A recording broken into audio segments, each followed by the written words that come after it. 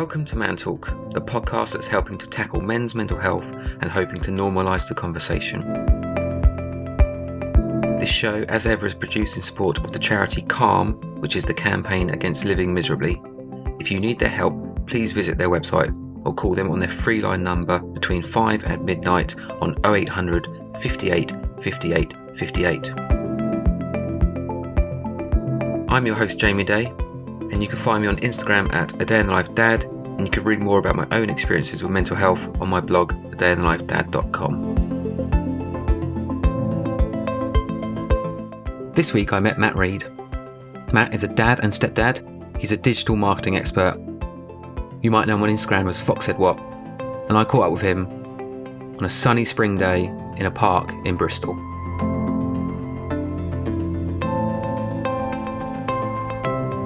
In the sunny Bristol. How's it going? Hey man, I am actually really good today. Yeah? I'm enjoying the sunshine. I think the bank holiday has just set the week off into a really nice vibe. It was amazing, wasn't it? Yeah, it really was. Good weather down here? Beautiful. I literally sat in the park that we're sat in right now with the family, had a disposable barbecue. Are you allowed disposable barbecues here? Well, we had one, as did about 100 other people. Right. So, we made sure we put it in the bin at the end. I burnt my fingers slightly. Yeah. But no, it was wicked, and yeah, I'm feeling really good, and it's really lovely to meet you and have this chat today. It's brilliant that men are now in a position where they're talking about mental health and depression, anxiety, etc., with more ease. And as I said to you before we came on, I've only noticed you've only started talking about it recently. So I wanted to get to why you started talking about it recently and why you used Instagram as a forum to do that, because obviously it's full of people you don't know. Was that a conscious decision, and where did that come from for you to suddenly speak up? I think I've had a relationship, a fairly turbulent relationship with my mental health since I was a young teenager, I'd say, probably like 13 years old when I first really realised it. I didn't necessarily deal with it then, but I was aware that there was something wrong. There was something wrong, okay. And for a long time, I didn't speak up about it, not because I didn't feel like I was able to, because I didn't even realise that you could. Back then it was something that was not talked about at all. I'm finding that a lot with the other people I'm talking to. Everyone says in their teens or their early 20s it was just something we could not talk about, especially in men. So, and I think also being so young, you don't really know, you're struggling to process your emotions anyway. You're going through puberty, your hormones all over the place, so you don't have a narrative that you can go, right, this is how I'm feeling, this is why, this is how I'm dealing with it. You just lose yourself in whatever outlet you can to kind of suppress your bad feelings, and I did that for a very long time. And obviously as I got older, that turned into drinking, drugs to an extent, and all this stuff to suppress these bad feelings. Just masking it, And I could never talk about it. I was embarrassed by it. It made me feel worse. I had real anxiety that started to develop, and I always felt inadequate in every sense of my life, every aspect of my life, to the point where it all got too much, and I ended up having a big nervous breakdown. And then that was a couple, 3 years ago, and it's still only now I've realised I can start talking about it, and it is totally to do with Instagram, actually. That you felt able to talk about it. Because it's this really great community of people who are, generally, the world we exist in seems to generally be mums. But everyone is really open and really loving and genuinely cares about each other. And I think that made me feel comfortable enough to actually speak up and say, I feel a bit shit too. Were you nervous when you put that first post up and started talking about it? And did you expect a reaction? What was the reaction? Well, so I wrote that initial post and I showed it to Mia, because also Mia is a massive part of why I feel comfortable about talking about it as well, is because she's so vocal in the space too. But I showed it to her first of all, and I was like, I don't know, the main thing I was worried about is which images do I use to illustrate this point. And so Mia helped me find these two images that were on my Instagram already, and I just hit the post button, and I didn't really know what the reaction was going to be like. To be honest, I didn't think there was going to be much of a reaction. Right, okay. I just thought, I'm going to say my bit. You've got a good following, so you must have expected it's going to be seen by quite a few eyes. Yeah, I thought it'd be seen, and I thought it would get a bit of engagement, but I thought because there wasn't a picture of me and one of my kids. What was the picture, by the way? Well, so there was a picture of me from a few years ago in London, probably at like 2 a.m. in a bar, holding a bottle of champagne up to my lips, as was pretty much the perfect personification of my life back then. And then there was another picture of me. So someone, if you hadn't put a caption on that, someone would just assume you were just having a brilliant time. Yeah, exactly. They would have but been there's none the actually wiser. something going on behind that picture. Yeah, really, that image would just illustrated exactly what was wrong with my life. And that was exactly what I was doing to suppress it. Just get erect. Yeah. And, you know, surround myself with people, not even my close friends. I've actually found that I've always distanced myself from the people closest to me, you know, the worse I felt. And I think that's probably fairly common. I've done exactly the same. Yeah, and I think that when I was in London, I would hang around with people who I didn't really know in any kind of intimate level or at any depth, because there was no real judgment there. You could be a party animal, you could be, you know, slightly just a bit off the rails, and they wouldn't really care. They just think you're fun. Yeah, and they've got nothing to base it on. You know, like years of friendship. Yeah, exactly. Yeah. But you know, that is a really vicious circle, because suddenly you attract more people like that. Yeah. Because everyone who's got these issues finds each other at the end of the day, and you all start getting drunk together and getting smashed all the time, and then there's no escape. Yeah. And eventually I ended up having to I woke up at 6 o'clock in the morning getting ready for work, and I thought I was having a heart attack, and I called 999 and an ambulance came, and I got taken to hospital, and it turns out I'd basically just had a massive anxiety and panic attack, which I've found out since then is really, really common. I was so confused because I was so sure I was like dying, and they were like, no, you've just had a panic attack, and I was like, how does that even make sense? How can you have such a physical reaction to something that is a mental health problem? Yeah. And then suddenly I started to piece it all together, and I asked the doctors, and it was all to do with muscles spasming around your heart, and it's not actually anything to do with your heart muscle. But I suddenly realised, like, I need to make a change, and so I called my mum, as I do when shit really hits the fan. Yeah. Pretty much the only time I do. Was your mum aware of anything at this point? Yeah, my mum's been aware of my depression since I was a kid. I had to go to counselling a few times, and I've been to see a therapist whilst I was a teenager. Yeah. So my mum's always known. She's never known to the extent of how bad things have got, because I've never talked about it. I do now, but previously I'd never talked about it. And still now I've never had a conversation with my mum. Like, I write the things on Instagram and my mum reads them, and then she'll send me a message, or then she'll call me and make sure I'm okay. And that is the extent of the conversation I have with her. Because again, it's that thing where I'm a bit embarrassed. I also don't want my mum to worry about me. And so, but it seems like it's working though. You know, you're getting your message out there. You're probably feeling better for putting your message out there, and your mum knows that you're okay anyway. Yeah. At the same time. Do you know what? Since I've opened up about it, I felt so much better. Since I've just thought, do you know what? Why are we hiding this? Why do we feel like we have to, be the tough guy, be Mr. Macho, and just, act like everything's okay, when clearly, we're all fucked at the end of the day. Yeah.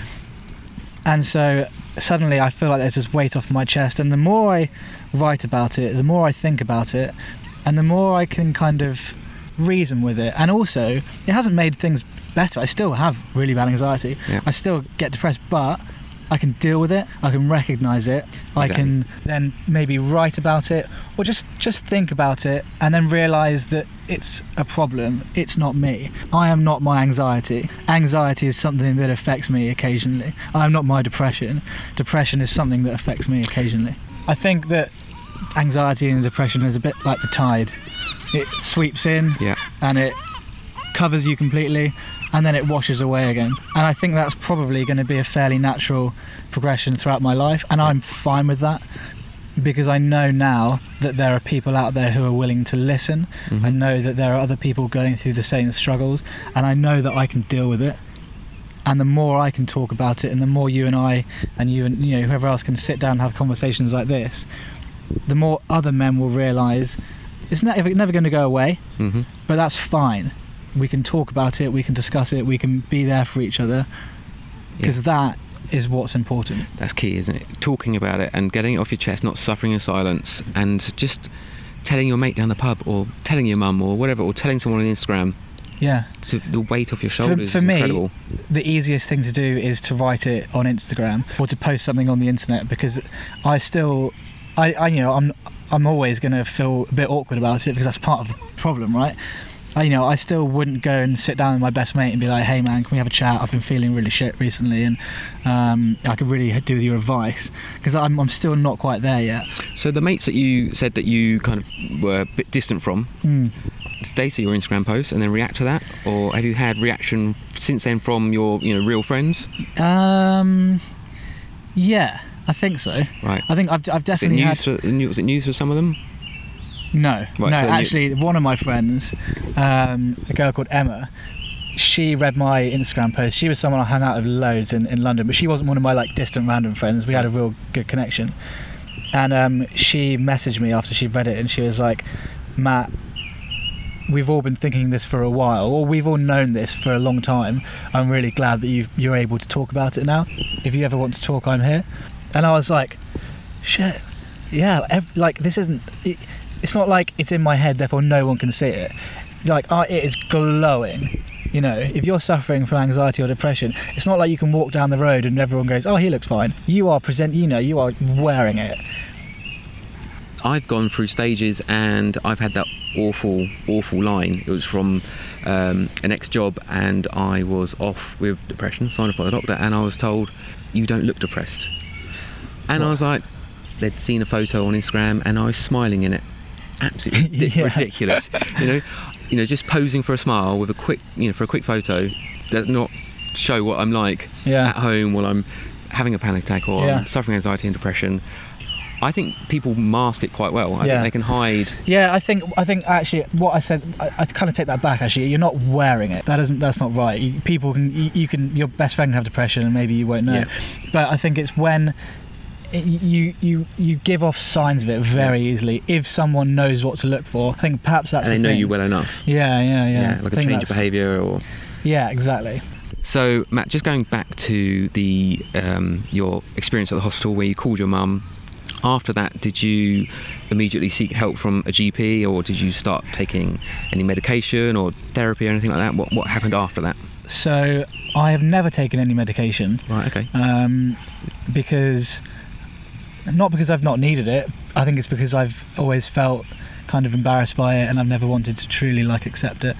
But I also want to try and find natural remedies if I can, whether that's exercising more, reading more, learning, blah blah blah blah. Yeah. And so I've never gone down that path. But going back to after the hospital, I called my mum, and then I went straight back to Winchester, to my hometown. Didn't even go back to. I went back to my house and packed a tiny bag of some clothes. Got on the train straight to Winchester, and then the next day I went and saw my GP, and just explained to her what had happened and told her how I was feeling. And she didn't. I don't think she even mentioned prescribing any kind of drugs. She just signed me off work for 2 weeks. And in those 2 weeks, you were expected to get over it and get back to work. And she was like, if you still feel a bit crap at the end of these 2 weeks, let me know and I'll sign you off for longer. And at the time, I was like, all right, that seems like a fair enough diagnosis. How many years ago is this? This is only 3 years ago. This is in September 2015. So not long ago. That sounds like quite a dated kind of response from a GP. Yeah, but do you know what? I probably played it down. I would imagine that I went in and I didn't pour my heart out and say that feel really bad. I probably kind of went, oh, this happened, and what can you do? I probably just said it was stress. I can't really remember, but looking back, it's like, wow, I really should have been given some more options, I suppose. And also taken it a bit more seriously myself. But here's what happened after that, is that I got signed off work for 2 weeks. And then my anxiety continued to build and build and build. The thought of going back to work, the thought of going back to London was really, really affecting me. Almost as bad as I got when I had that initial attack. It kind of just started to build again. So in the end, I never went back to my job. My parents were having some work done at the house, and so they took me, and Mia came up. Mia was amazing throughout this, by the way. She immediately got the train up from Cornwall, where she was living with Ava, came straight up to Winchester and was just there by my side. So with the job, did you quit, or what happened? Yeah, I quit. I really burnt some bridges. I didn't do it in a very good way, because I just couldn't. I wasn't dealing with anything, and so I can't remember. I sent an email to the CEO, who was a really good friend of mine, and it was this like robotic, monotonous email. What did you say? Do you remember? I can't remember. I was just like, were you honest about what was going on? I think I was pretty honest about it, because I had to give some kind of reason, but also I was still trying to hide from from some responsibilities, because I just wanted to get away from everything. So I ended up after that just moving straight down to Cornwall with Mia. Like, left London, got on a train with Mia down to Falmouth, and lived there for the next 2.5 years. And did things improve down there, away from London? Yeah, definitely. Okay. You know, stepping away from London, being by the sea, stepping away just from that real toxic situation I got myself into was the best thing I possibly could have done. But did the anxiety and depression and panic attacks remain, or were you clear for a while? What happened? I was clear for a while because I was just taking it easy. Mm-hmm. But it started to get bad again pretty quickly, especially my anxiety. Do you know what triggered that? I think just stress. I put a lot of pressure on myself because I want to be successful. Mm-hmm. You know, I want to be able to support my family. I have this idea in my head of what I should be, and I suppose it's what I should be as a man, and it's to be successful, to have a nice house, to have a nice car, to give my kids a great education, la-di-da-di-da-di-da-di-da. And I always get hung up on that. So if things start becoming overwhelming with work, then I get very stressed out very easily, which then leads to anxiety, and then I start to bury myself in it, and I stop replying to emails, and it becomes this vicious circle again where I stop servicing my clients properly because I'm stuck in my anxious head thinking I don't deserve to be where I am, and I don't feel like I can deal with the situation. And when you're at these points, what do you start doing to get yourself out of it again? Well, before I start getting myself out of it again, I probably start drinking more wine. Mask it as a few glasses of an evening because I had a stressful day. Does Mia notice that? Does she notice that you've started drinking more, or do you just literally tell her that you're struggling? She notices it, and she will voice concerns, or not concerns, because I'm not an alcoholic, but it's definitely a crutch, and maybe that is alcoholism. I don't know.